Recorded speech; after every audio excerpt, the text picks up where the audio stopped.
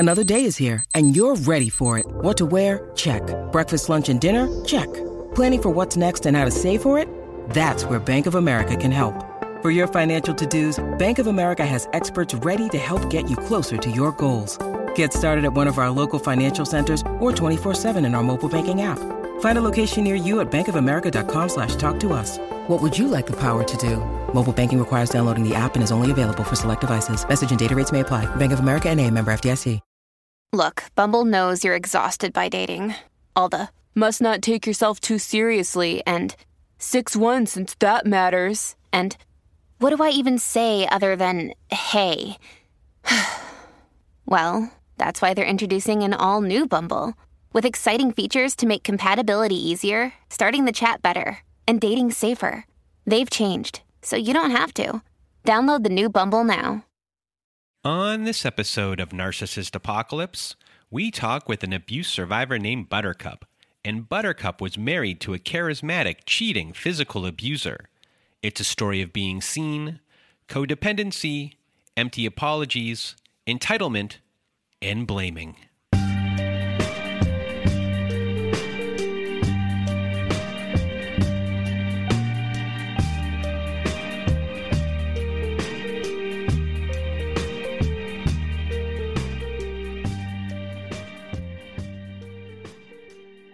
Welcome to Narcissist Apocalypse, everyone. I am Brandon Chadwick, and with me today we have Buttercup. How are you? Good, thank you. How are you? I am doing well. Thank you for asking. And if you want to be a guest on our show like Buttercup is today, please do go to our website at narcissistapocalypse.com. Top of the page, there's a button that says guest form. Click on that button. It takes you to our guest form page. Please read all of the instructions and then either send us an email at narcissistapocalypse@gmail.com or fill out our guest form and press the submit button. And please do read all of the instructions and send it in the form that we ask for. And today you are going to hear Buttercup's story and a big trigger warning. We do discuss physical abuse. It is graphic, and we also do discuss sexual coercion in this story as well. So there are trigger warnings on both of those subjects. So if this is not for you, please do turn the episode off right now. And I know that Buttercup is going to help a lot of people by sharing her story. So I just want to thank her once again. And with all the trigger warnings out of the way, Buttercup, the floor is now yours. Okay. Well, first of all, thank you so much for bearing with me through all of my technical difficulties and for having me on your show. Your show is amazing. I listen to it every night while I work for like the past 3 or 4 months. And it's just, I love it. It's great. It's helped me so much. And I know that it helps so many other people. So I just want to say thank you for that, first of all. So I'll start at the beginning, I guess. I was adopted as a baby, a 4-month-old infant, the home of my parents. I was the only child. My dad was a pastor in a Protestant church, and my mother stayed at home with me until I went to school when I was 5. And after that, she worked full time, and I was with my dad most of the time. And he and I had a very, I don't know, it was a very strained relationship. He was really, so I guess I should tell a little bit about myself first. I have always been a very empathic, sensitive person. I feel like because of the fact that I was given up as a child, even though I don't obviously consciously remember that, it definitely affected me and my development. And I was always very insecure and just kind of felt displaced my whole life. I didn't have a lot of in common with my adopted parents. I was kind of emotionally abused a lot by my dad, though. And I think that's what kind of my good Christian upbringing, I feel, set me up for a life of pain and disappointment because I was so sheltered as a child. You know, my parents were very strict. I wasn't allowed to do very many things. My father disapproved of most of my friends. So my social life was very limited. I was really shy. We moved around a lot when I was a kid. I went to a different school every year as a child throughout school. So that was really difficult for me. And I just felt like my parents were not very understanding of me at all. They were more old school. They were older. They were about 10 years older than the rest of my friends' parents. So their views on a lot of things were just very different. And of course, my dad being a pastor, obviously, we were very religious. We were in church a lot, and there were a lot of expectations that came with that as well. And I just wasn't, I think from a really young age, I saw a lot of hypocrisy within the church, and I didn't like it. I just saw, I was being told one thing, and I could see that the way that people were living was not what they weren't practicing what they were preaching, in other words. So I had a really hard time, I guess conforming to my parents' rules. My dad was definitely the final authority in our house. And that included my mom as well. I would go to my mom to ask her things because I was more comfortable with her. She didn't intimidate me as much, but it was always, it's okay with me, but you have to ask your dad.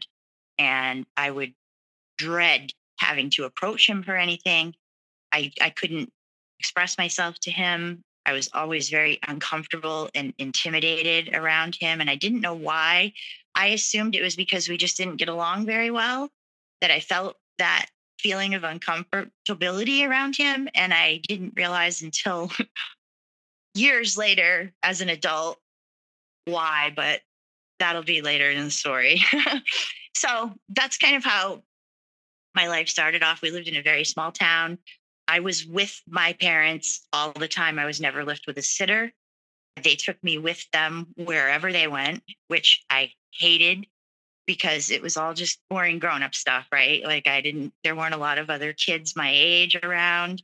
So I was very lonely as a child, and I just felt very unaccepted, I guess is a good word. And just one more point I want to make about my dad is I feel like he really just destroyed my self-esteem as a child, not in really big, obvious ways, but he just constantly nitpicked me. Like I feel like I was a good kid. Like I didn't cause any problems. I was very, there was no need to really take extreme measures with me because I wasn't that kid that was acting out and doing anything wrong because I didn't want to draw any attention to myself. I didn't want to be in trouble. I wanted to be accepted.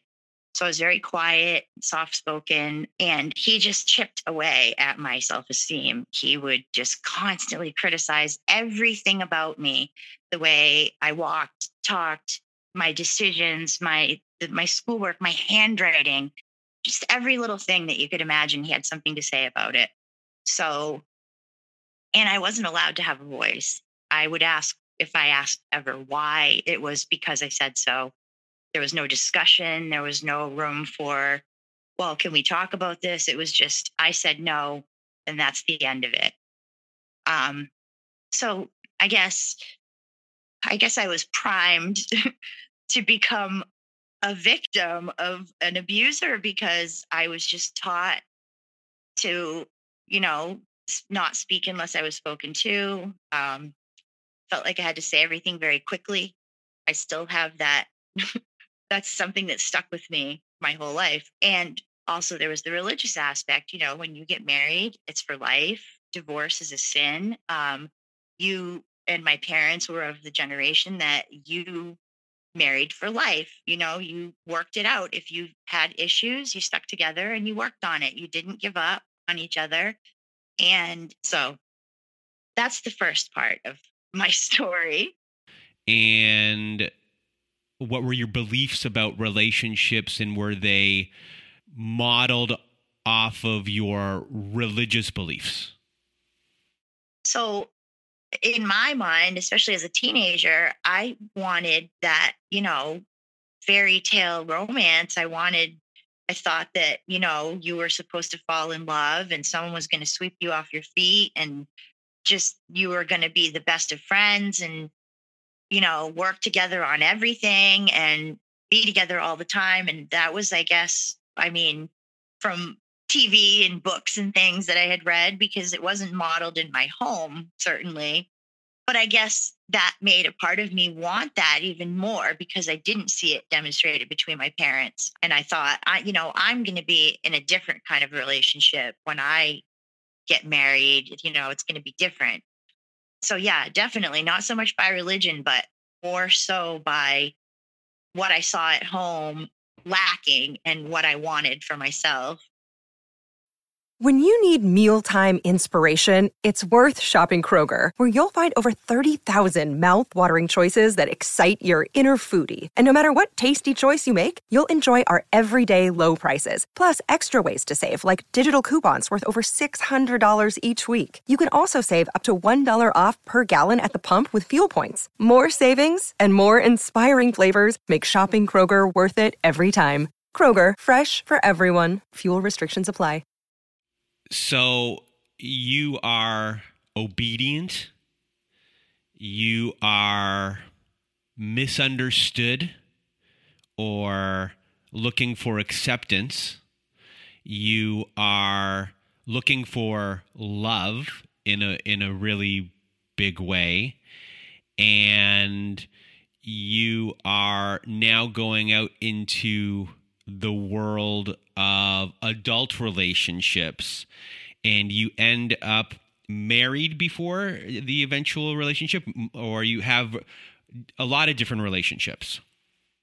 I had 4 relationships. 2 of those were marriages. The first one, I was not married. It was my first serious relationship after I got out of high school. I met him. It was my oldest son's father. This is that relationship. It was my first one. I was in when I met him. It was the summer after I graduated from high school. I met him at a convenience store across the street from my house because I had gotten a stereo for my car and I needed someone to help me install it. And he was just kind of a neighborhood guy. I didn't really know him. I just knew him from the store. I had spoken to him before. And I was talking to the guy that worked at the store about how I needed to get my speakers put in and to my car and all. And he spoke up and he said, "I'll help you out." And I, being my 18-year-old sassy self, I was like, "Well, I'm not going to pay you or anything like that. And I'm not doing anything else for you." And he's like, "I just want to help you." So he came and he put my speakers in my car and we started spending time together, and I didn't have any idea what was going on at the time because, I was young. It was my first relationship, and he was very attentive to me and seemed very, like, I could tell that he was attracted to me, but I was kind of, I guess, playing hard to get, and, I wouldn't acknowledge it or anything. So we started to date. After, I would say it was about 3 or 4 months, we had gone out one night together to like a local, like a fair. And we had a great time. Everything was fine. We got back to my house afterwards and we were going to watch a movie and hang out for a little while. And I went into the kitchen to get us some snacks. And when I came back into the living room, his whole demeanor had changed. And he seemed like he was mad. And I was really confused because everything had been fine a couple seconds before that. So I said, "What's wrong?" And he wouldn't answer me. And he just kind of sat there ignoring me, like screwing around with the TV. And I said, "You were fine a minute ago," and he gave me the silent treatment for about probably half an hour. And I was starting to just get so upset. Like, I just was so confused, and the feeling that I had, it was like in the pit of my stomach. And I was like, "What is going on? This is so strange. Like, how does he just change like that?" Everything was fine. We had a great night. And after, we kind of started to argue back and forth a little bit. And he's like, "You should know," just acting like I had done something, but I knew that I hadn't. But all I could do was, I was just so upset at the fact that he was upset with me, even though I knew I had done nothing wrong. I just wanted to fix it and make it better. And he ended up saying he was going to leave. And as he walked out the door, I was like, or you're not going to say goodbye or anything. And he started to laugh. And I said, what's so funny? He's like, nothing. He's like, I wasn't even mad at you. He's like, you're so ridiculous. He's like, look how upset you got. He said, I was just joking. And he left there.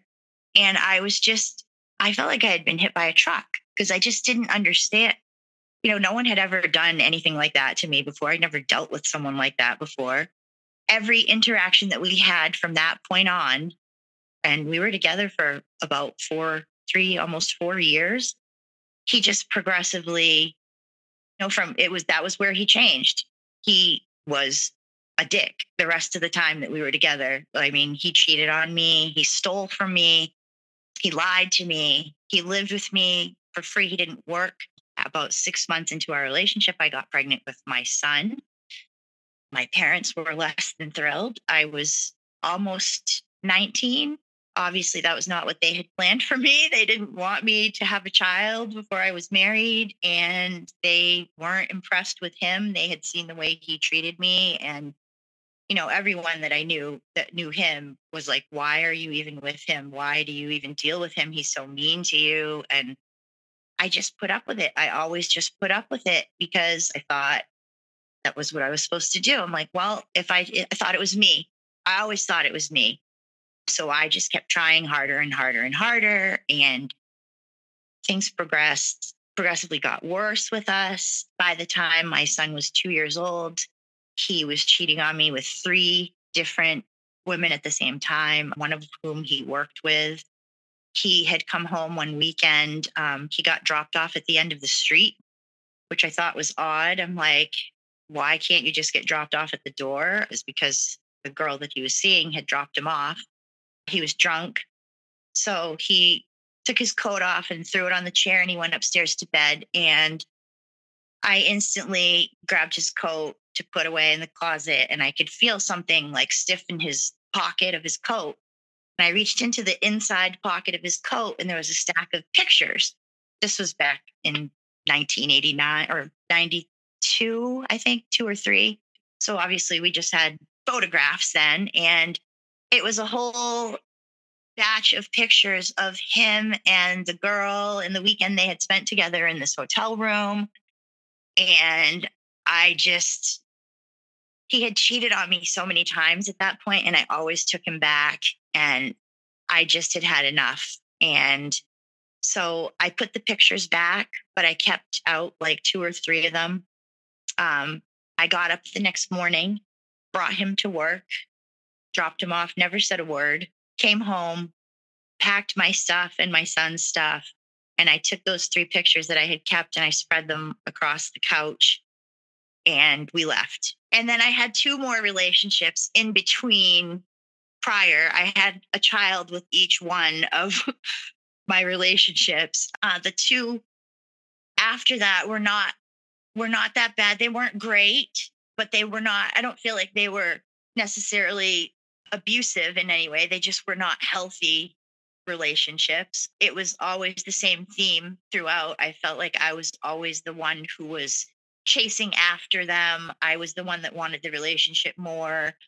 I felt like they were always kind of pulling away from me. So it was always the same theme throughout, in between. It was about, I'm going to say, so there's about 10 years in between where I was in these other 2 relationships. So you have 3 boys at this point, yep. And you are used to being in relationships with avoidant types. Would that be fair? Yes, definitely. Definitely. So you are constantly in a chase. So yep.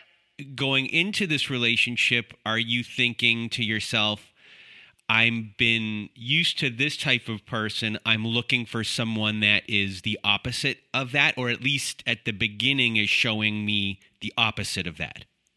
Yes, every time. And that's the thing. That's how all of those types of relationships start out. They're great in the beginning, and the other thing about me, my situation personally, is I just went from relationship to relationship without giving myself any time in between. I never knew who I was as a person ever. Like, I never really had my own identity because growing up, I had to be what my father wanted me to be. And then in every relationship that I was in, I would just conform to, I would become whatever I thought that I needed to become to make that situation work. So I was never like a real person of my own, like my own individual autonomous person. I was just whatever everyone else around me wanted me to be, because that's how I felt that I would get people's acceptance, is if I just gave them no reason not to like me or not to want to be around me, then surely they would love me if there was no reason not to. So I would never oppose anyone. I would never stand up for myself. I mean, looking back now, it makes me, it gives me like a sad feeling for myself back then, because I just was so lost and so wrapped up in needing approval from other people and needing acceptance in any way that I could get it, that I would just put myself out there and do whatever I felt like I had to do. So I was never even really my own genuine self, because I didn't even know who that was. So that definitely showed in the relationships that I was in, because it was never about me. It was always just me attaching myself to someone, because I didn't want to be alone. I was alone my whole life. I felt so alone, and I just needed someone's companionship and acceptance so bad that I would just latch on to anything, like the first attention anyone paid me, and just cling on to it and continue to do whatever I had to do at that point to keep it working. But it wasn't necessarily a healthy or functional situation. I was just kind of being swept along with the flow of, I felt like everything was happening to me. Like I had no control over anything in my life, that I just was forced to go along with whatever situation I could fit into. And that was what I needed to do to survive. And then throw your kids into the situation, and you don't have time for yourself and figuring those things out at all, because you are now also tending to 3 kids who you're their god, and you're trying to help them be the best kids possible. And now at the same time, again, you're not able to know who you are. Yes, exactly. That's exactly what was happening. And the other thing in relationship to the kids is that none of these men treated my kids well either. Not only were they not treating me well, but they were treating my kids even worse.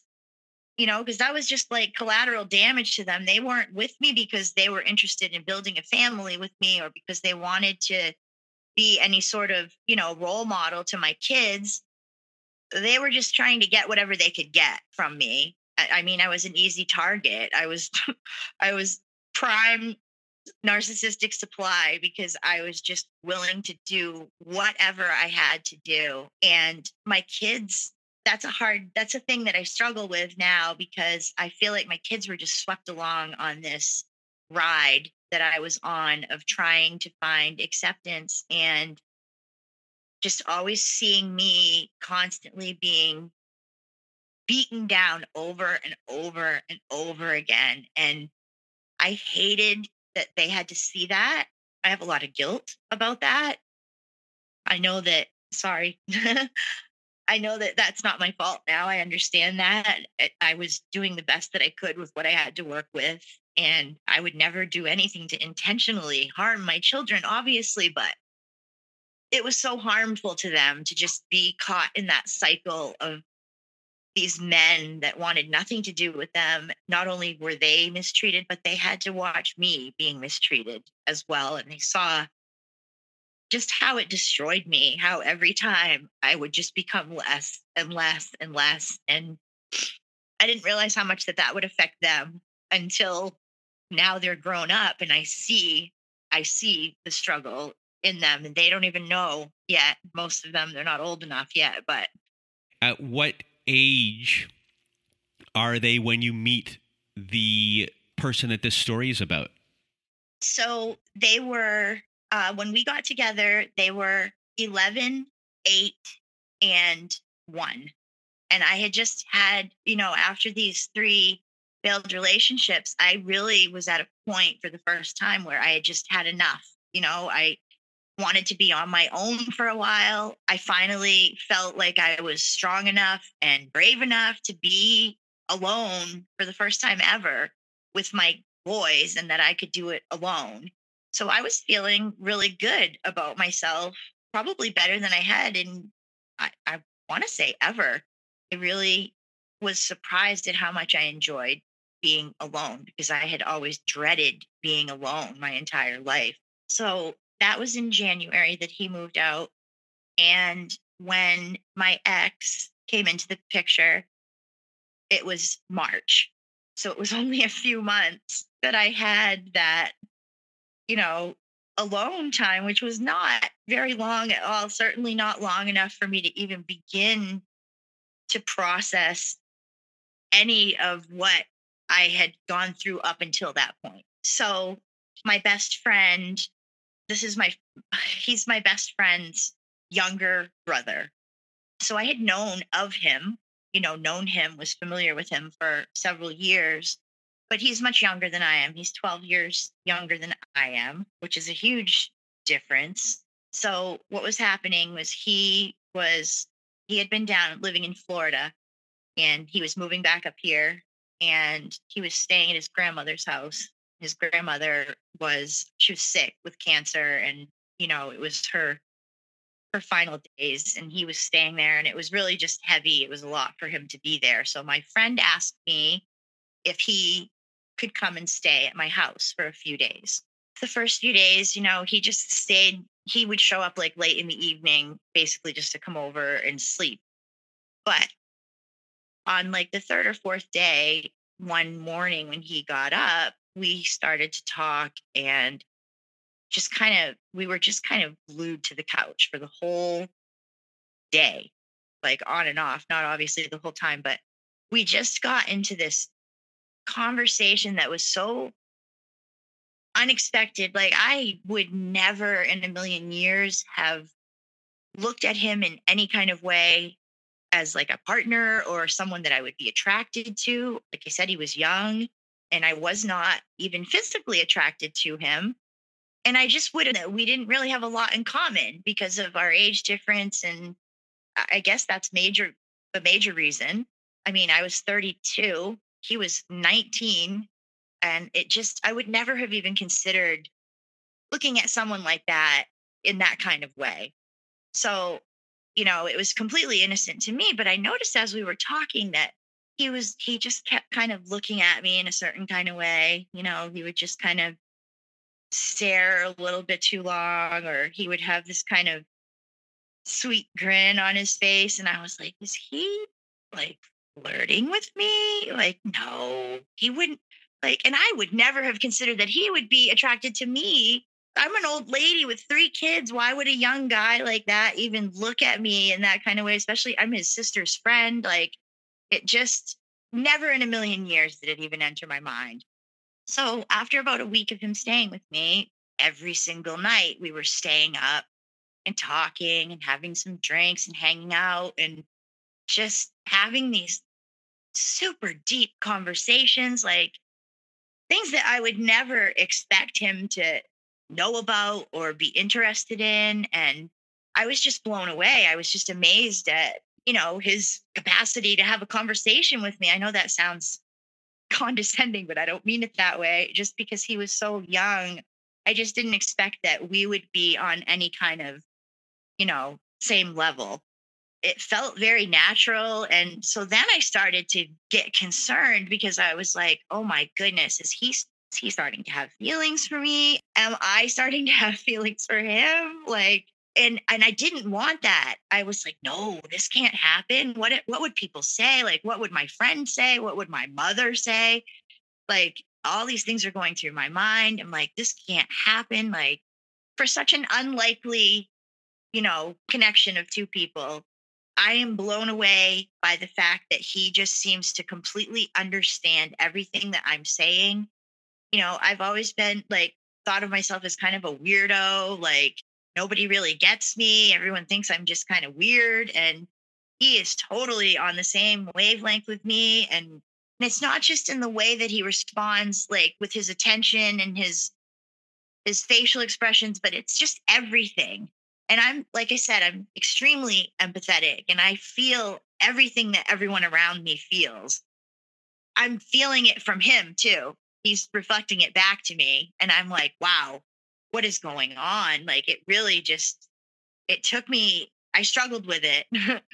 So this went on for a few weeks. After about a month of this, we were over at a mutual friend's house together and we're playing a card game.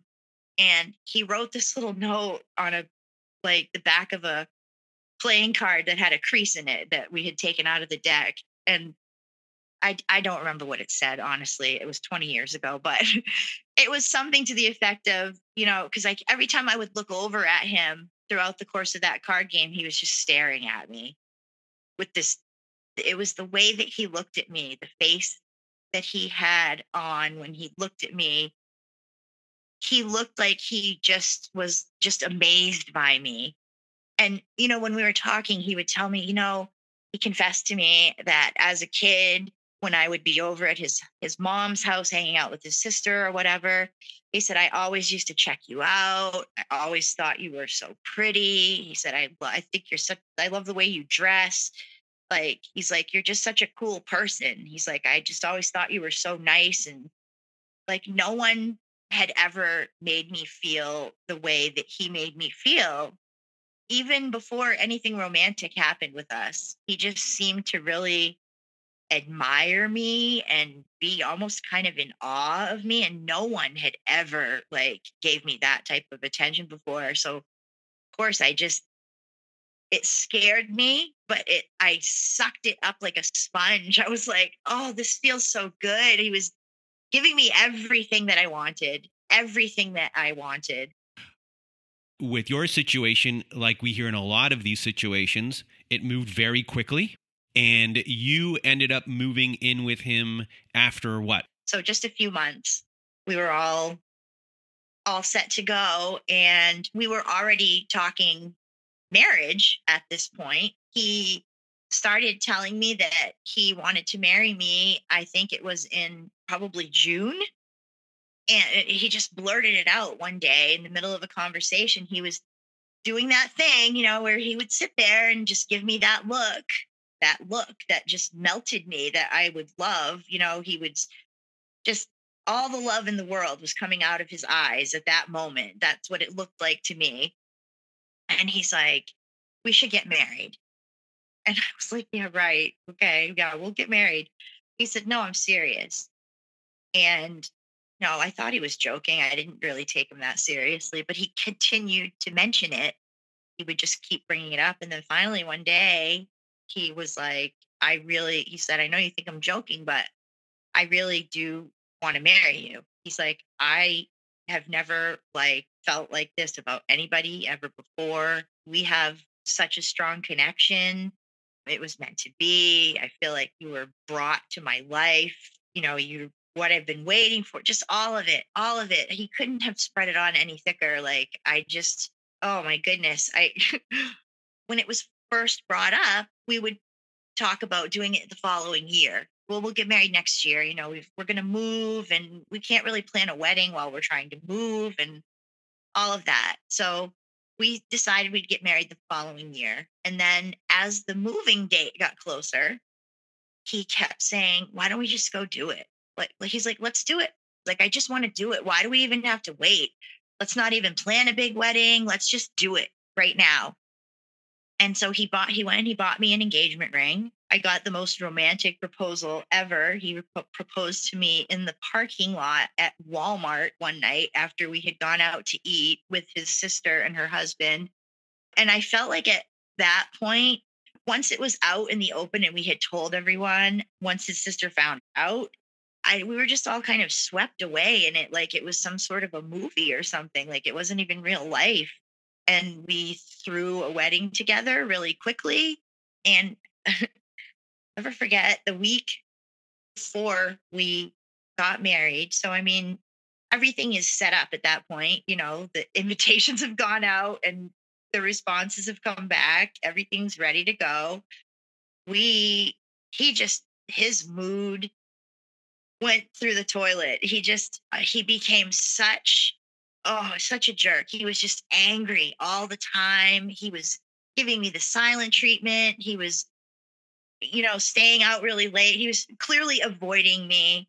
Finally, I confronted him about it and we got into this huge blowout, like screaming, yelling fight. And he said, I never wanted to marry you. You're the one that roped me into this, brought it up one time and you took it and ran with it. I don't want any part of it. And I just was blindsided. Why are you saying these things? It's a week before our wedding. Like, you said you're the one that wanted this. You're the one that pushed it and you're the one that kept moving it up. That wasn't me. Like everything that he was saying to me were all the things that he had been doing through the past week about the way he was acting and his attitude. And, he was just a bear. You couldn't say anything to him. He was being rude and just impossible to be around, basically. Like, I'm devastated because it's a week from my wedding. I'm swept up in it. I'm like, wow, this guy wants to marry me. He can't wait to marry me. Now, all of a sudden, he hates me and he wants nothing to do with me. Like, what happened? How did we get here? So that was the first, like, really serious, I guess, red flag that I completely ignored, didn't even really acknowledge because I just I couldn't. I was so focused on, we're ready. We're a week out. Like, we can't go back on it now. We need to figure this out right away. It was a few hours before the dinner was supposed to start and he still was giving me the cold shoulder and he hadn't been talking to me. He was just being really, just very cold and distant. And he showed up at the hall that we were getting married at. And he walked in and he had flowers and he had this huge smile on his face. And he ran over and he picked me up and spun me around and was kissing me. And he's like, I'm so sorry. I've been such a jerk the past few days. He's like, it's wedding jitters. That's all. Of course, I'm thrilled. You're going to be my wife. Like, I love you so much. And he completely reassured me. I felt, I just sighed this huge sigh of relief because I'm like, yes, everything's going to be okay. So the wedding happened. It was a great wedding. It was so much fun. It was just a huge party. All of our friends and family were there. We had a great time. And for like 2 weeks afterwards, we were just, swept up in it. The whole newlywed thing, we were super affectionate to each other all the time. He was being super nice and he was helping me with everything. And we were having all these great conversations again, like we did in the beginning. I was like, oh, thank God it was just wedding jitters. He's fine now. Everything's going to be great. And so that lasted for a couple of weeks. And then one weekend, he usually came home around 7 on Friday night. He didn't show up. I didn't hear from him the whole night. I was frantic. I'm calling his friends, his family, thinking something happened to him. He comes strolling in around 11 o'clock the next day. He looks, you can tell he's hungover, like he had been drinking the night before. He reeks of alcohol and he's just very quiet and he's acting really strangely. And I'm like, I'm frantic. Like, where have you been? What is going on? Like, I tried to call you. And he's just sitting there silent while I'm, shrieking. And he finally looks up at me and his eyes fill up with tears. And he goes, I cheated on you last night. And I was like, what? What do you mean? Like, and he told me that he met up with the guys from his work and went over to one of their houses, and they were, playing some music and they had some drinks. And his friend had his wife's sister staying with her, and he slept with the wife's sister that night. And he came in all tearful and acted like he was just devastated, and that he couldn't believe he had done that. He's like, I was really drunk. He's like, I'm sorry. He's like, she was coming on to me the whole night. Like, he made it seem like he just couldn't resist her because she was just all over him the whole night, and tried to tell her that he was married and that he had just gotten married, and she didn't care. She said, your wife doesn't need to know about it. And, just on and on and on. I'm, of course, hysterical. I'm like, I cannot believe this. We've been married for 2 months. Like, what is going on? So he's just, super tearful and apologetic. And he's like, I know you're never going to forgive me, and I totally understand. I don't deserve it. You're better than me. I should just leave. You're just going to want me to leave. I'm like, I don't want you to leave. I don't know what I want. Like, it took me a little bit to, process that. And obviously he stayed. After a few days, I just, like always, I wanted everything to be back to normal. And, he still seemed pretty broken up about it. He was crying real tears, and he was just he was trying to do everything for me. And he just seemed very apologetic and very, like, he was really upset that he did that. Like, it was really a mistake. And after that initial, like, show of remorse, he just slipped back into his normal attitude. And, he was always very condescending and talked to me like I was an idiot, and really hard to get along, impossible to get along with, I would say. Like, there was just no pleasing him. He was never happy about anything. That was also when he started really being, I would say, mean to my kids. Like, he had been kind of not fair with them before that, but it really escalated into, like, it was just like he didn't care anymore. At that point, he wasn't going to try anymore. And we're only a few months into our marriage, and he started to really have a problem with my oldest son. He was just complaining about everything that he was 12 by that point, almost 12. And, boys that age, middle school age, he was starting to get into some trouble at school, and nothing major. Just, his grades were slipping a little bit, and his attitude was a little off, especially to my ex, because they just, my kids could see through him from the beginning, but I just couldn't. I couldn't see it. So my older son and him started to really butt heads all the time. He started to complain to me about it all the time. He wanted to, his methods of discipline were much more extreme than mine were. And mostly his idea of discipline was to degrade him and just to do unfair, kind of spiteful things to him. It wasn't in an attempt to try to teach him anything. He was just purely trying to punish him. My ex had ADHD also, and he was a huge scatterbrain, and he constantly lost his things. Like, he was always misplacing things and losing things, but he would always accuse my kids of stealing his things when they would disappear, or me sometimes even. It just, everything was blamed on my son. So now I'm trying to run interference between him and my son.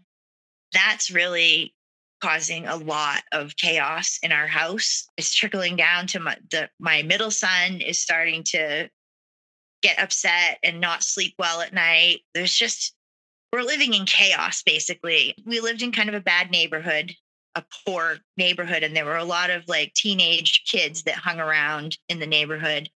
And of course, he's a very outgoing, friendly kind of guy, kind of makes friends with everyone, talks to everyone. So he started befriending all of these older teenage boys. And a lot of them had been kicked out of their parents' houses, and he would let them stay with us. He would say, if you get kicked out, we'll give you a place to stay. You know, you don't have to stay out on the streets. So it got to the point where almost every night of the week, it was almost like we were running a boarding house. I was working during the day. He wasn't working at the time. And he couldn't understand why I was so upset that all these boys were in our house all the time. I'm like, we have kids. Like, this is not a party house. It's not a flop house. This is our home. Like, our boys don't need to be exposed to all of what's going on here. You know, a lot of them were into drugs and things like that, just things they shouldn't have been doing. Certainly, even just smoking cigarettes around my kids. I'm like, come on, like, we can't have this going on. And oh my goodness, I was the worst person in the world. Like, so now the relationship, which isn't very, it's not still not a very old relationship at this point, even though you're married, you are living in complete chaos. Normal has gone out the window. The person you are with is no longer the person that was the person before.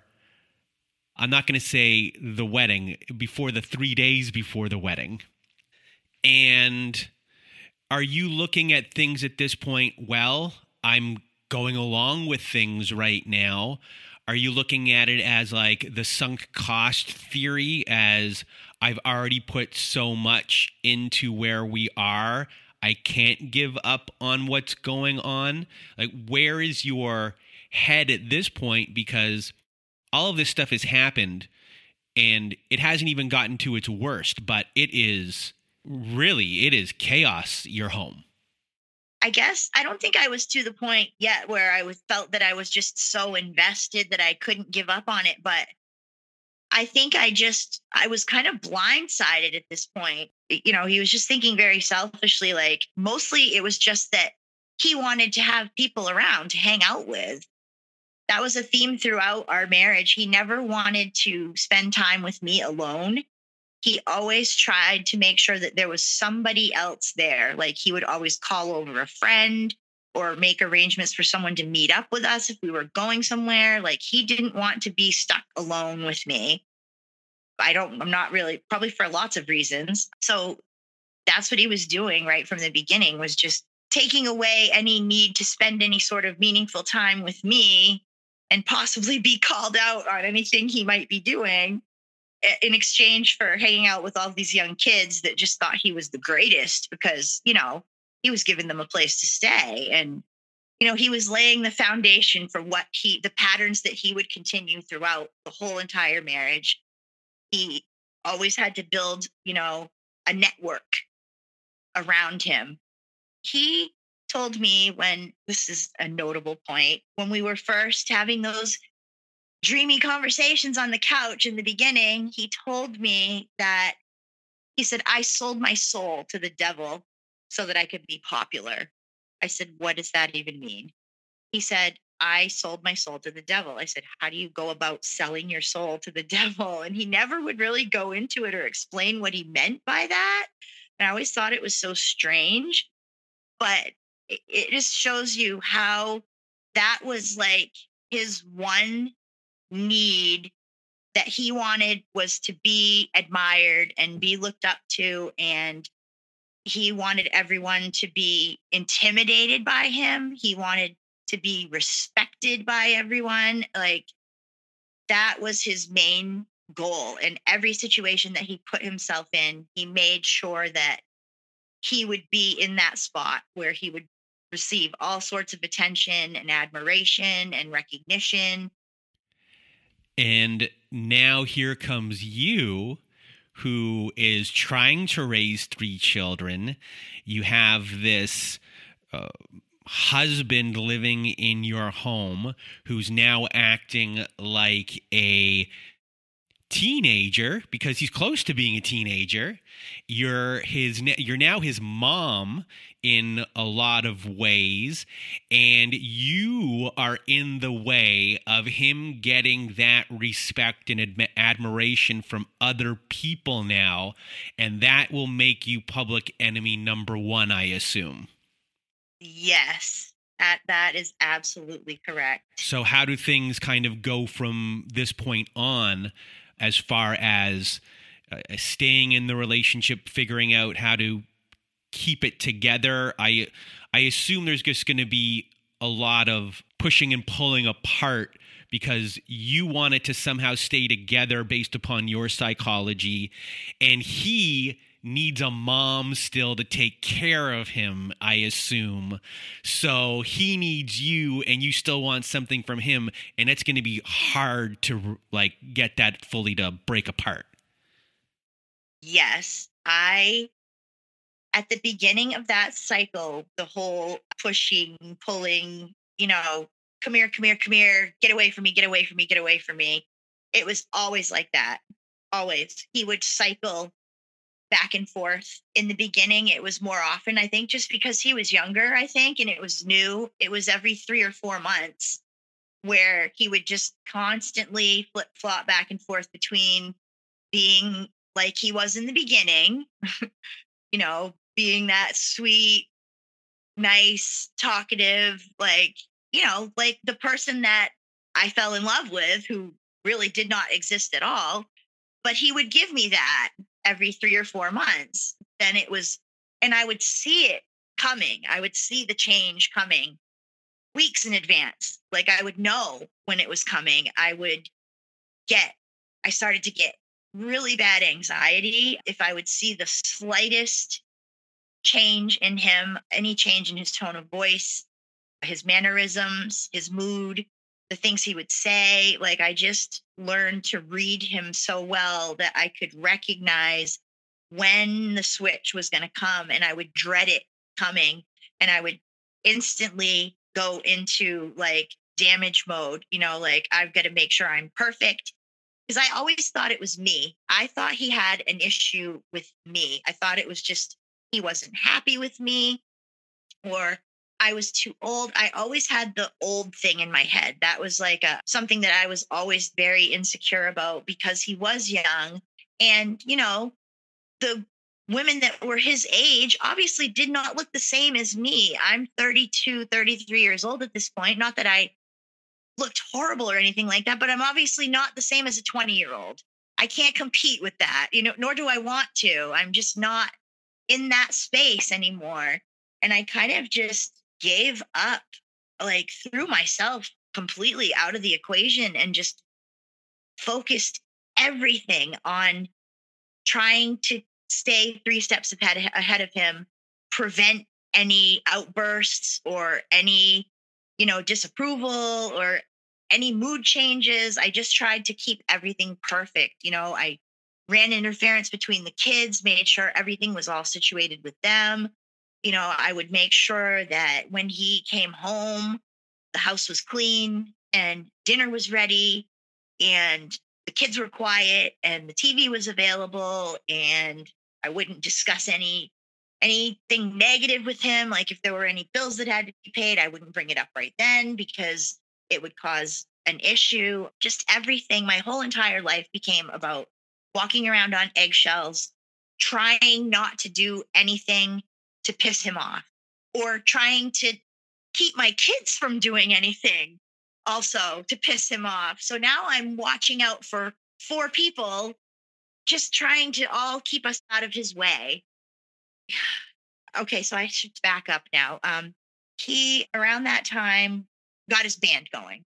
So he started spending a lot of time gone from the house because, it was band practice this, band practice that, gig here, gig there. So he was gone a lot. And naturally, he was getting lots of attention from lots of women from being in his band because he was a very charismatic, like just kind of larger than life type person. Like he had no shame. He would do anything for a laugh. And here I am, his quiet, shy, insecure wife who feels like he hates me all the time. And I'm just always kind of trying to shrink myself and not draw any attention to myself. And anytime we were out anywhere, he was dragging me around to all these. It was either I had the choice. I could either sit in the corner by myself or I could go around with him and mingle with people, which I hated. That's not me at all. It's very difficult for me, but I forced myself to come out of my shell because I thought that would make him approve of me more. Like, look, he thinks I'm boring. He thinks I don't want to ever have any fun. I just sit in the corner by myself. I don't participate. So if I wanted to be in his world, I needed to step it up a notch and come out of my shell and be more friendly and outgoing and put myself in situations where I was really uncomfortable. So a lot of that was going on. And at one point, the same thing happened that had happened a few months into our marriage. He did not come home one night he had band practice, except this time he didn't come home for the entire weekend. And I was just frantic. Like, I was a wreck. I just was falling apart because I just knew he was probably cheating on me at best. I mean, at worst, at the very least, he had gotten really drunk. Obviously he's not coming home for a reason. So he finally called me from a friend's house, and he was very combative and just kind of short on the phone. Like, he's like, "What's the matter with you?" And I'm like, "What do you think is the matter with me? You've been gone all weekend. Like, where have you been? What are you doing? Don't worry about it." Okay. All right. I just won't worry about it. Like, come on. Like, he wouldn't tell me where he was. He said, "I'll be home later. We'll talk about this." Like, oh my God, what is going on? So he shows up later that night. I'm still like a wreck. I'm just a ball of emotions. All these things are going through my mind. I don't know what's going on. He announces to me that he's moving out. He's like, "I got to get out of here. Like, I'm not happy. You're not happy. There's certain things I want to do, and you don't want me to do any of them. Like, I want my band to grow, and I want to go on the road with my band, and you're never going to let me do that because you don't trust me. And, you'll just constantly be accusing me of cheating on you, and I'm not going to put up with that. So I got to go." And he packed a bag and he left. He shut me down for days, would not take any phone calls from me, just completely stonewalled me, avoided me. I didn't know what to do. And at the same time, I had been feeling super sick that whole week. I thought I had a flu. I took a pregnancy test that weekend and I was pregnant with his son. So I called him. So I told him, he said it wasn't his. He said, "It's not mine." I said, "What? You've got to be kidding me. Like, when do you think I would have ever, I didn't cheat on you." He told me that he was going to demand a, paternity test when the baby came. He said, "I hope you don't expect that, I'm going to help you with this. Like, you're just trying to trap me. Oh, that's convenient, isn't it? That's some good timing. You must have known I was going to leave, so you thought you'd get pregnant. Now you're knocked up and you think that's going to make me stay with you. Like, well, it's not. So have fun." And he just was like awful and cruel at that point. He would have nothing to do with me the entire time I was pregnant. He didn't go to any appointments with me. That was such a hard time for me. I was so just devastated the entire time I was pregnant. I felt so alone. I didn't really talk about it to too many people because I was ashamed of the situation. I thought people would be like, "Well, why are you even with him in the first place? First of all, like, he treats you like crap. Second of all, why did you allow this to happen? Like, why didn't you protect yourself or something? You could have prevented it." And I just didn't want to hear all of that. So my mom was really the only person that I was talking to at that time. I kind of just withdrew from everyone. I stopped talking to my friends, my other family members, just isolated myself. I ended up having to move during my pregnancy. I was 5 months pregnant. And he did come around on moving day and he helped move stuff, but he refused to discuss anything still about the situation. If I tried to bring anything up, he just said, I told you how I feel. He's like, I'm all set. And I said, so what is going to happen? Like, what is going on? What are we doing? Are we getting a divorce? Are you going to, help me with the baby? Like, what is going on? Where are we at? And he just refused to answer me. He wouldn't discuss anything with me. He just left me completely hanging. So I went the day that my son was born. The hospital was right near his sister's house. So I went to spend the night at her house prior to, it was a scheduled C-section. So I was to show up at the hospital at 6 a.m. for my C-section. And he showed up at her house around 11 o'clock that night. And once again, he did the whole, oh, I'm so sorry. Like, how are you doing?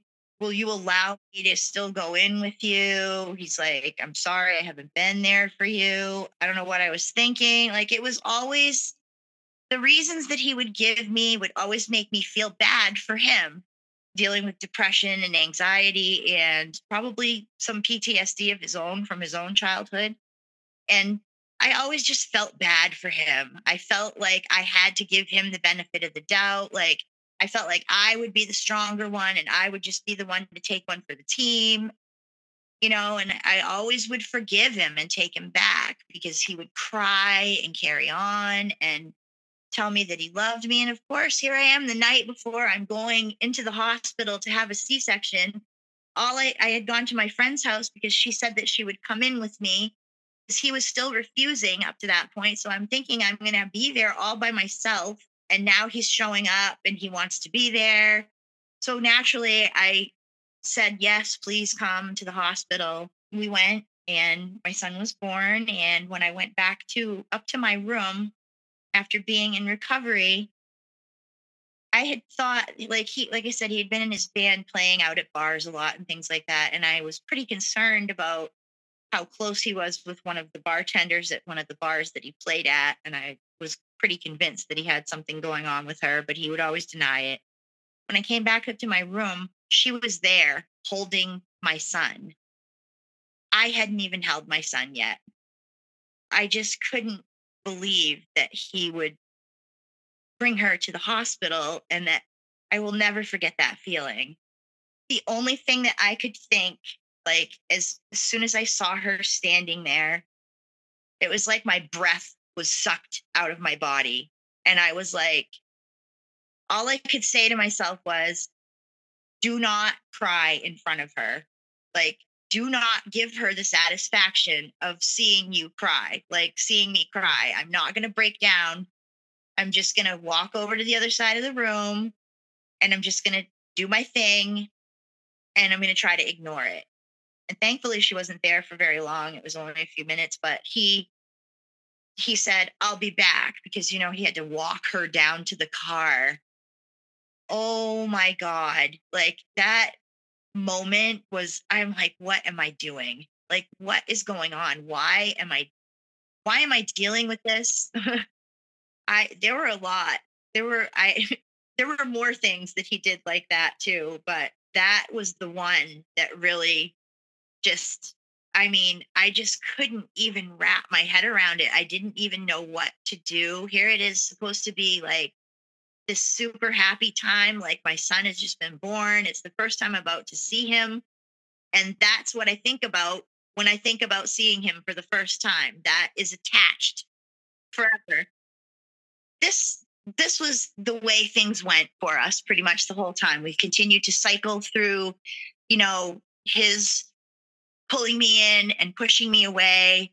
It was pretty much always like that. It was about every 6 months that things would go back and forth. So things would be good half the time and bad half the time. And he, I just continued to always, I kept on giving up little parts of myself and what I wanted out of the relationship, and saying things like, well, I guess I don't need him to hang out with me all the time, as long as we can hang out sometimes. I guess I don't need him to hear me, like to understand everything I say, as long as he can just understand. Do you know what I mean? Like that whole cycle of just giving up little things, like, well, maybe I'm asking too much from him. Maybe if I just, didn't expect this from him, maybe then it would make things better. And that was just the theme for the ongoing years. After we had been married for about 6 years, we did separate one more time, again, because he had established a relationship with another woman outside of our marriage. He ended up moving in with her. We were separated for a year. And even throughout that entire year, I was so hooked on him and so attached to him. Even though he was living with another woman, all I could focus on was getting him back to me somehow. I had to get him back to me somehow. I was consumed with it. Like I felt it like a physical pain. Like I needed him. I longed for him. I pined for him. I would just sit, and the pain that I would feel over not knowing that he was with someone else and not with me, it killed me. I mean, I was so, now I hate to say it, but I look back at myself then and I was just so pathetic. I was just groveling, like begging him, please, please come back to me. Give me another chance. I'll do whatever you want. I need you. I can't do this alone. And lo and behold, after a year, because naturally, a narcissist keeps all sorts of backup plans handy. He had a whole phone filled with all of these other women. Can I just say one thing? That you're not pathetic. You had an addiction to another person. He was the only person that could fix the addiction was him, but they were also making you sick at the same time. And it was just a cycle of that. And there was nothing you could do about it, because once you were addicted to him, then, it was set in motion. It had nothing to do with being pathetic. It was just, in a way, it's a disease. And just how all they treat alcoholism as a disease and all those types of things, a drug addiction as a disease, you got addicted to a person. And that person gave you the feeling that you always wanted, and then they took it away. And then they gave it to you, and then they took it away. And then they gave it to you and took it away. So it's not pathetic. It's understandable why you were making those choices and why you went back and why you wanted him back. Because when you're in the throes of addiction, the only thing you want is the thing that's terrible for you. And it's hard to see through that, especially at the time, but you're not pathetic. You're just you're a good person. Thank you. So when we got back together at the end of that separation, it was about 2006. How it happened, how we got back together that last time, was I had not dated anyone. I didn't want anyone else. I wasn't interested. My friends were constantly trying to hook me up with people, and I was just all set because I was completely fixated on him. If I couldn't have him, I didn't want anybody else. So finally, this friend, a real good friend of mine, got me to agree to meet up with this guy one night at her bar and hang out with him. And we ended up going back over to a friend's house afterwards to hang out and play some pool and stuff. And this is the first time that I have spent any time with anyone else other than him. The entire time we've been married, as many times as he's cheated on me, I have never strayed from him. I've never been interested in anyone else. And I met this guy and I did hang out with him. I wanted to run as soon as I got there. I wasn't attracted to him, but I did it just because I'm like, at some point I can't spend my whole life pining for him. So at the end of that night, my ex showed up there at the friend's house where we were all hanging out, because it was just, like I said, we live in a small town, so everyone kind of knows everyone. He walked in. We were sitting next to each other at the table, and the guy had his arm around the back of my chair. And he came in there and he walked up to the guy and he said, "Why do you have your arm around my wife?" And the guy was like, what? He's like, "Sorry, man." Like, the guy was afraid. And my ex is a big guy. He's 6'2", 260. He has a deep, raspy voice like this and a big beard. He's a very intimidating guy. And he's also, at that time, belonged to an outlaw motorcycle club. So here he is in his biker vest, and he's like, "What are you doing with my wife?" And he pulled the guy out of his chair and he punched him. And I was just like, what is going on? Everyone was like, "Oh my God, what's going on?"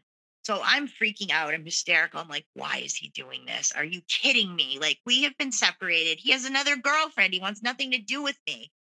He pulls me outside, gives me yet another tearful talk, full of apologies, begging me to take him back. And I did. Like I said, he's in the biker club now. So his whole life pretty much revolves around that. Now he's the big man of the biker club, Mr. Big Badass. Everyone's afraid of him, and our lives throughout that entire period were just ridiculous. Like, it was also around that time when the internet started getting a little better, because I knew something was very, very wrong with our relationship. I thought it was me always. Like, I thought it was just his displeasure with me, and that it was something I could fix, or that if I just loved him and never gave up on him, he would come around. He would see that. He would see that I was the one that was devoted to him, and he would come around at the end and be like, "Wow, you've stood by me. You really love me." That was what I thought in my mind was going to be the outcome. So I started reading about, I did a Google search one day and I typed in, "Why does my husband ignore me?" And I started reading, and I just went down this whole rabbit hole, and it led me to what a description of a sociopath was. And I was reading through the bullet points and I was like, wow, a lot of these things really describe him pretty perfectly. And I'm like, is he a sociopath? And I'm like, what does that even mean? Like, and that was the first time that I really started to delve into what was going on. And I did that for a few years, and I just kept learning more and more. I also, like, during that time period, like I said, he was in the biker club. So I became extremely depressed. Our relationship was horrible. He also developed a drug addiction during that time period. He was addicted to crystal meth. He eventually started dealing it also, which caused huge changes in him, which I recognized and started to confront him about. And as his style is, he came to the family with a tearful story of how he was addicted to drugs and how he needed to fix it. He didn't want to be around us until he could fix it because it wasn't fair to us. He was going to go to rehab and all of this, that, and the other. So just all of those things were happening. And that was the time when I started just staying in my room alone. Like, I just started isolating myself a lot because the years of, psychological abuse from this man had just, my brain was like, I was so confused. I didn't know if I was coming or going. I was so depressed. I was having anxiety attacks. And I just didn't want to be around anyone. I felt drained and tired and just so sad and empty all the time. And once I started recognizing that he had a personality disorder, obviously I can't diagnose him. I'm not a psychologist, but I mean, reading all these things that are describing exactly what I'm going through, for the first time, seeing that changed everything for me. That was the moment. That was my aha moment when I read that this was about him. And this feeling came over me, and I just broke down and just started sobbing. And I was like, but it was in relief, because I was like, oh my God, it's not me. It's not me. It's him. Obviously, I did have my own issues. I was codependent and all of that, but I didn't understand any of that yet. So it was just coming to terms with that, which took me several years. This went on for still another few years before I really got to the point where I started calling him out on it, because I just was so sick and tired of being badgered and degraded, and my kids being beat up on, and just not physically, I don't mean, but just he acted like he hated us, all the time. Everyone else thought that he was this great guy. He was Mr. Popular downtown in our town. Like, he was a bartender for a while.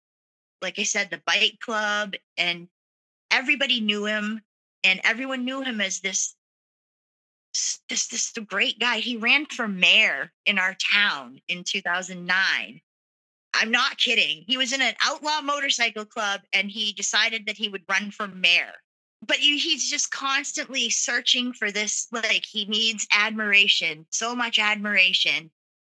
And it would kill me, because people would come up to me all the time and be like, "Oh my God, you are so lucky.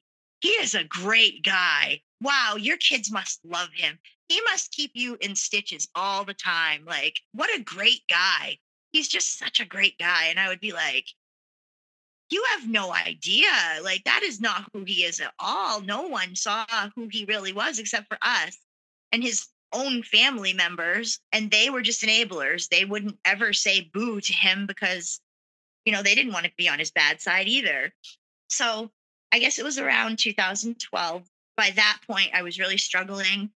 I had told him that I wanted a divorce. Still, for another 2 years, we continued to stay together until 2014, when the mood in our house, like the toxicity and the tension in the air, was palpable in our house. Like, you could walk in there and it just felt bad. He would come home from work at the end of the day, and, I'd have to have everything perfect. Everyone would go to their spaces. I would go to my room, and he would plant himself in the living room. And now the house was his, because he was home. And that was when I really started to get kind of angry, and I got a lot braver than I had been previously. But once I started to really call him out on a lot of, his things that he would do, especially his lies and his two-sidedness, he did not like that at all. I told him that I thought he was a narcissist, and he thought it was crazy. He laughed in my face. He tried to tell me that I was the one that was the abuser. And, I hate that phrase, reactive abuse, but there was a lot of that going on, because I was angry at that point. And I felt trapped. I thought, how can I ever get away from this person? Because he had already started putting the fear into me of what would happen if I tried to leave. He would, "Well, you better not do that, because then," he threatened me with everything he possibly could, scared the crap out of me, because I knew he would do it. I knew he wasn't above any of those things. And there was one night when we were arguing, and he grabbed me by the throat, and he, like, bent me backwards over the top of my washing machine and just held me there. And the look in his eyes, it was like he wasn't even there. His eyes got black. It was like he turned into another person, and I was terrified. I thought that was it. I thought that he was going to kill me. I'm like, he hates me enough. He's angry enough. He's certainly strong enough. And he wouldn't let go. And I couldn't breathe. And I was, like, clawing at him and kicking at him. All of a sudden, it was like he woke up out of a dream or something, and he stopped, and he let me go. And I ran out of the house, and I went to my friend's house, and she's like, "You need to call the police." And of course, I wouldn't call the police on him, because I was terrified of him. And so after that, that was pretty much the beginning of the end. Like, I told him that I was going to file for divorce. He stopped staying at home. First he started sleeping in the guest bedroom. He did that for a few weeks. And I had suspected that he was seeing the woman from the first time that we separated, that he had moved in with. I suspected that he was seeing her again, and he was. I found in his phone, I looked in his phone one morning, and he had just come home. He was in the habit of staying gone for the weekend with his club. And when he would come home on Sunday morning, his routine was that he would crawl in bed with me and get up against me in bed and kind of, poke me. And that was my signal that it was time to, roll over and do what he wanted me to do. And he always used to say, "Oh, I had you trained so well. Like you knew how to do everything that exactly the way I wanted you to do it." And geez, he's like, "You were trained so well. What happened? All of a sudden you had to get a big mouth and start hanging out with all these women and getting all this girl power and thinking that you're tough now. And now you think you can tell me what you're going to do. And you think you're going to leave me. You can't leave me." And just all of that.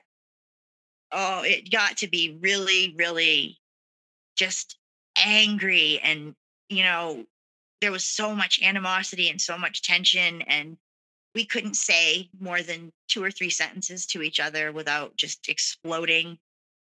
So I filed for divorce. And as soon as he found out that I had really filed for divorce, oh my God, that was when the war began.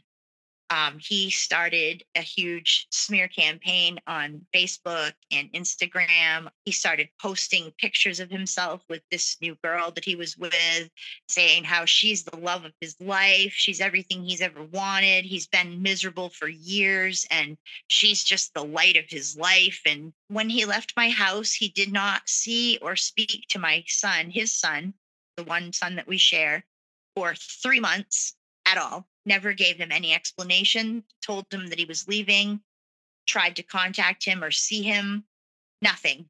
He just left and acted like we didn't exist anymore. He left me with 2 months of unpaid rent, which he told me that he had paid.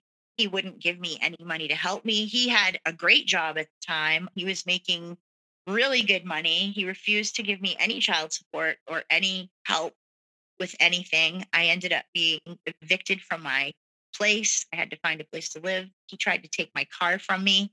I had to empty out my garage, and it was just big enough that the car would fit like right up to the door in there. And I put a padlock on the outside, and I have to lock my car in there at night because he was threatening to come and take my car. I had a mutual friend call me one night, and she said, "I was just downtown and I overheard him talking with his club brothers." She said, "Is your car in the garage?" I said, "Yeah." She said, "Good, because he's planning to come and tow it away with a flatbed tonight."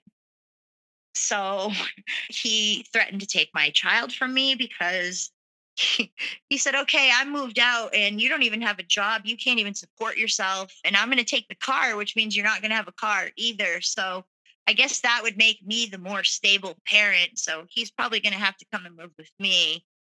My son wanted nothing to do with him. He never really had a relationship with him. He was never, even though he lived in the same house with him, he had nothing to do with him really his whole life. Never really spent any like quality time with him. So my son didn't want to be around him. And he especially didn't want to be around his new girlfriend that he was living with. They were both drug addicts.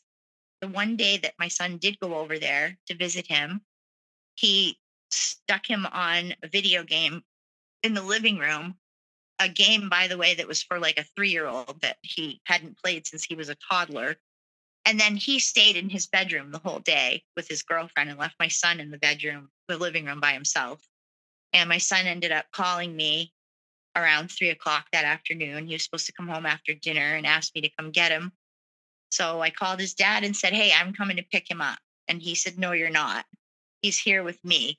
And I said, "Yeah, but he doesn't want to be." He told this story that my son had started crying and begged him to sleep over, but I wouldn't let him because the only way he could get to school in the morning was if his girlfriend gave him a ride, and I didn't want him around her. It was just ridiculous, the things that he went through. He told me that he had a lawyer. The lawyer that he had was the criminal lawyer who was on retainer for his club. He wasn't even a family lawyer. That was who he was threatening with me with, and saying that he was giving him all this advice and saying that I couldn't do this, that, and the other. None of it was true. I obviously didn't have money for a lawyer myself. So I had called like a free legal service and spoken to a lawyer, like a pro bono lawyer, and found out that everything that he was telling me was crap. He had the whole attitude like he was going to get me before I got him. And I didn't want anything from him. All I wanted was for it to just end. That's all I wanted. I mean, we did our own divorce. I agreed to everything that he wanted because I didn't want to fight. And I was terrified that somehow he would be able to manage to take my son from me. And I just could not, my son cannot be with him. Like, that would be the worst thing in the world that could ever happen, is for him to live in that environment with him. So I just knew I had to do everything to make sure that he didn't get him. So I agreed to a minuscule amount of child support. We went in, did our own pro se divorce, agreed to everything, and just signed the papers. And my mom, during all of this, was dying of cancer.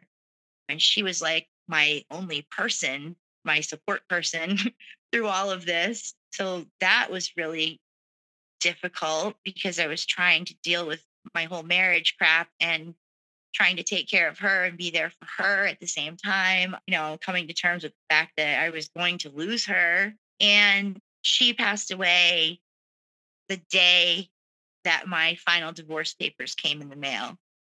And I just remember sitting down on my front step and I was devastated about my mom, obviously, but at the same time, I was so relieved that it was over.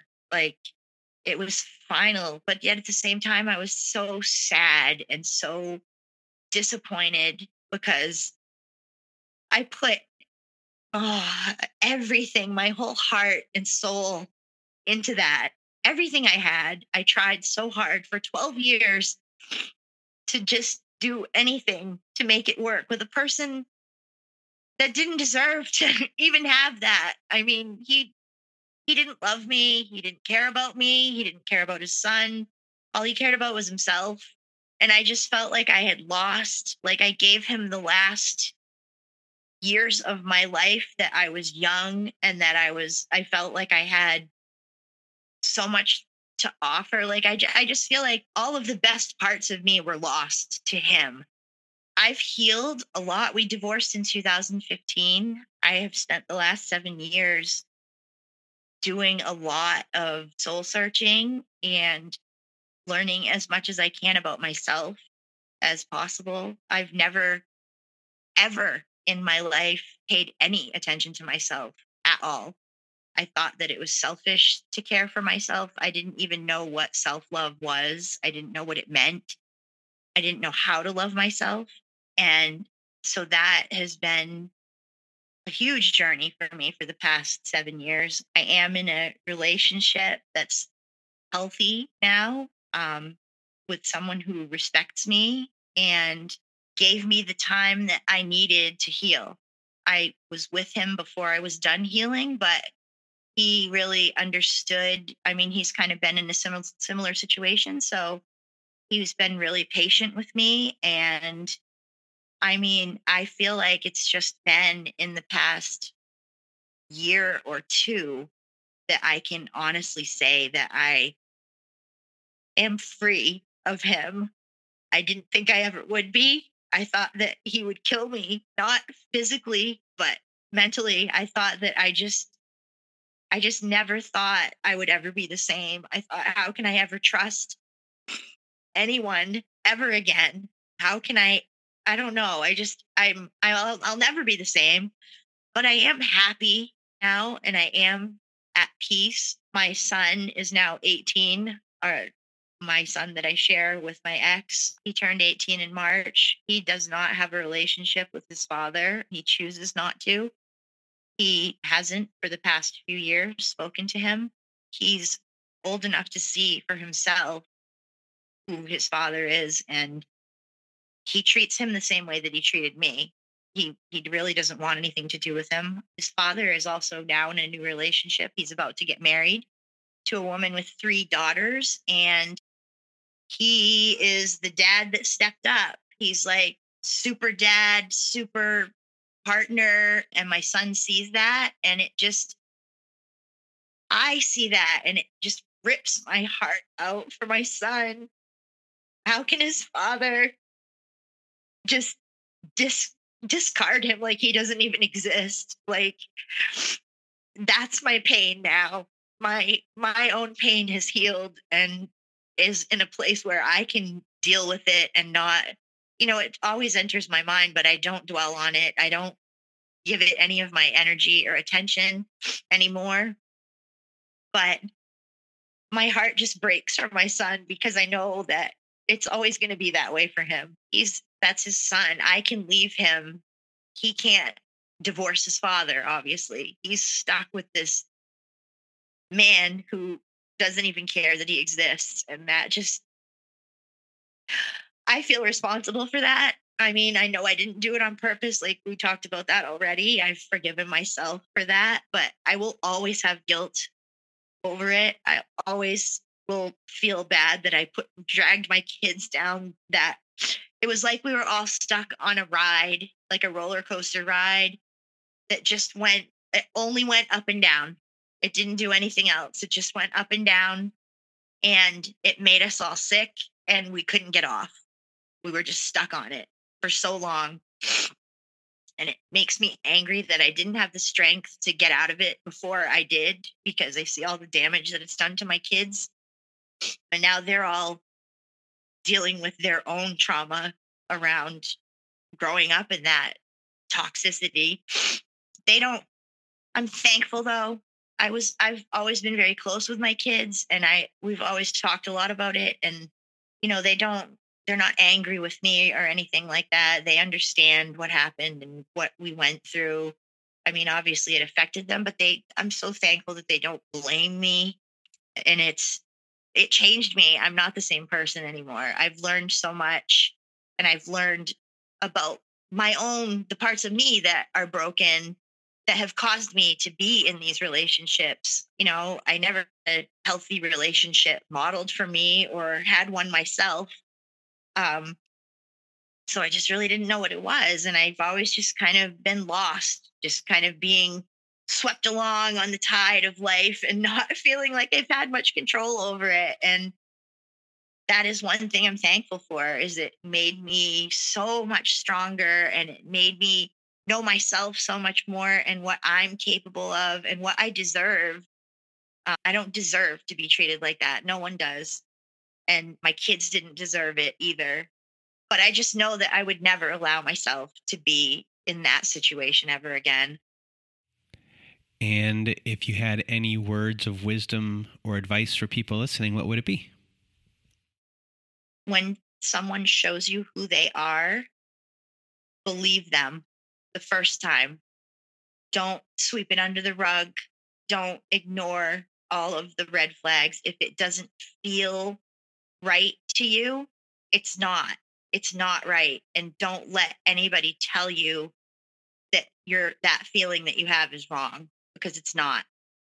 Listen to what your gut is trying to tell you, because it's there for a reason. It's there to protect you. It's because you're about to get yourself into something that is not going to be good for you. And if you do get into that situation, acceptance, I feel, is the hardest part. It was the hardest part for me, because once I found out what I was dealing with and who he was, what he was, and what I had gotten myself into, I just knew at that point that it was pointless. Therefore, I couldn't do it anymore. It was never going to be any better. It was never going to improve. And accepting that he wasn't going to get better, and that I couldn't love him better, and I couldn't fix him, none of that mattered. We always tend to think that if we just stick by someone and just love them and support them, that we can fix them and that they'll come around. And that's, if you're really truly involved with a narcissist, that's just not going to happen. And that's a really hard thing to accept. It's very difficult to accept it and to let it go, because, it's a disappointment. You put a lot into it, and it just drains you. My mom, I think, made the best analogy. She said that when she was married to my father, she felt as if they were two vessels filled with water, and they were connected by, like a pipe at the bottom.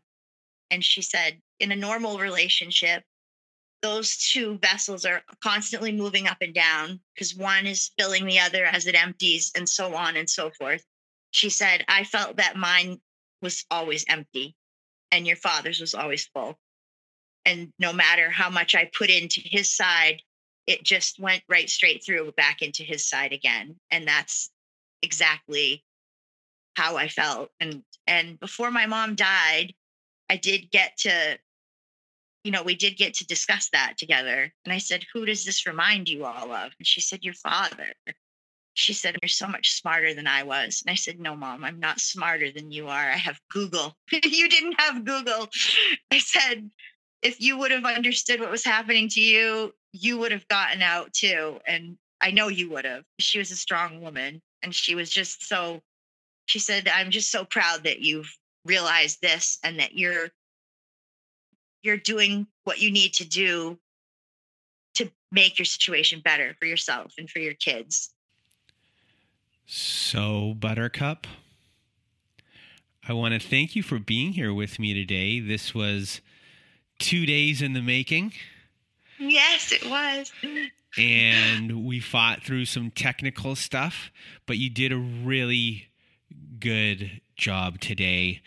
And you were very clear with everything you said for people to validate their experience, but you really did a very good job of explaining your feelings, which is not an easy thing to do. And you went down some holes on your feelings, and people are going to follow you, or they just followed you down all of those holes with you.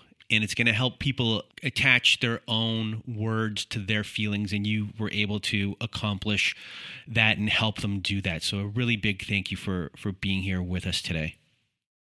Well, thank you for having me. I'm really glad that I got the opportunity to do this, because if anybody listening relates to even part of my story and it helps to validate them or help them in any way, then it was worth it. Well, thank you once again, Buttercup, for being here, being a guest on our show. And if you want to be a guest like Buttercup was today, please do go to our website at narcissistapocalypse.com. Top of the page, there's a button that says guest form. When you click on that button, it takes you to our guest form page. Please read all of the instructions and either send us an email at narcissistapocalypse@gmail.com. or fill out our guest form and press the submit button. Also at our website, we have our very own support group. At the top of the page, it says support group. Click on that button, and it's our very own safe social network. There we have Zoom meetings every Wednesday night, Thursday afternoon, and Saturday nights. We have our forum boards for you to post and fellow survivors to validate your experience, to help you through some really rough times. We also have ad-free episodes, and we have episodes that never made it to air. So please, if you need support, join our support group. It helps out the show as well just by joining the support group, even if you're not going to use it.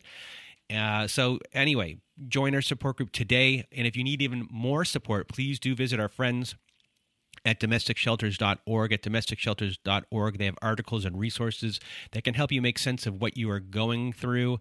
They have every phone number and every website and every email address for every shelter, big town, small town. They got it there at DomesticShelters.org. So please do go visit them today. It's a wonderful organization. And that is it for our show today. So for myself and Buttercup, we hope you have a good night.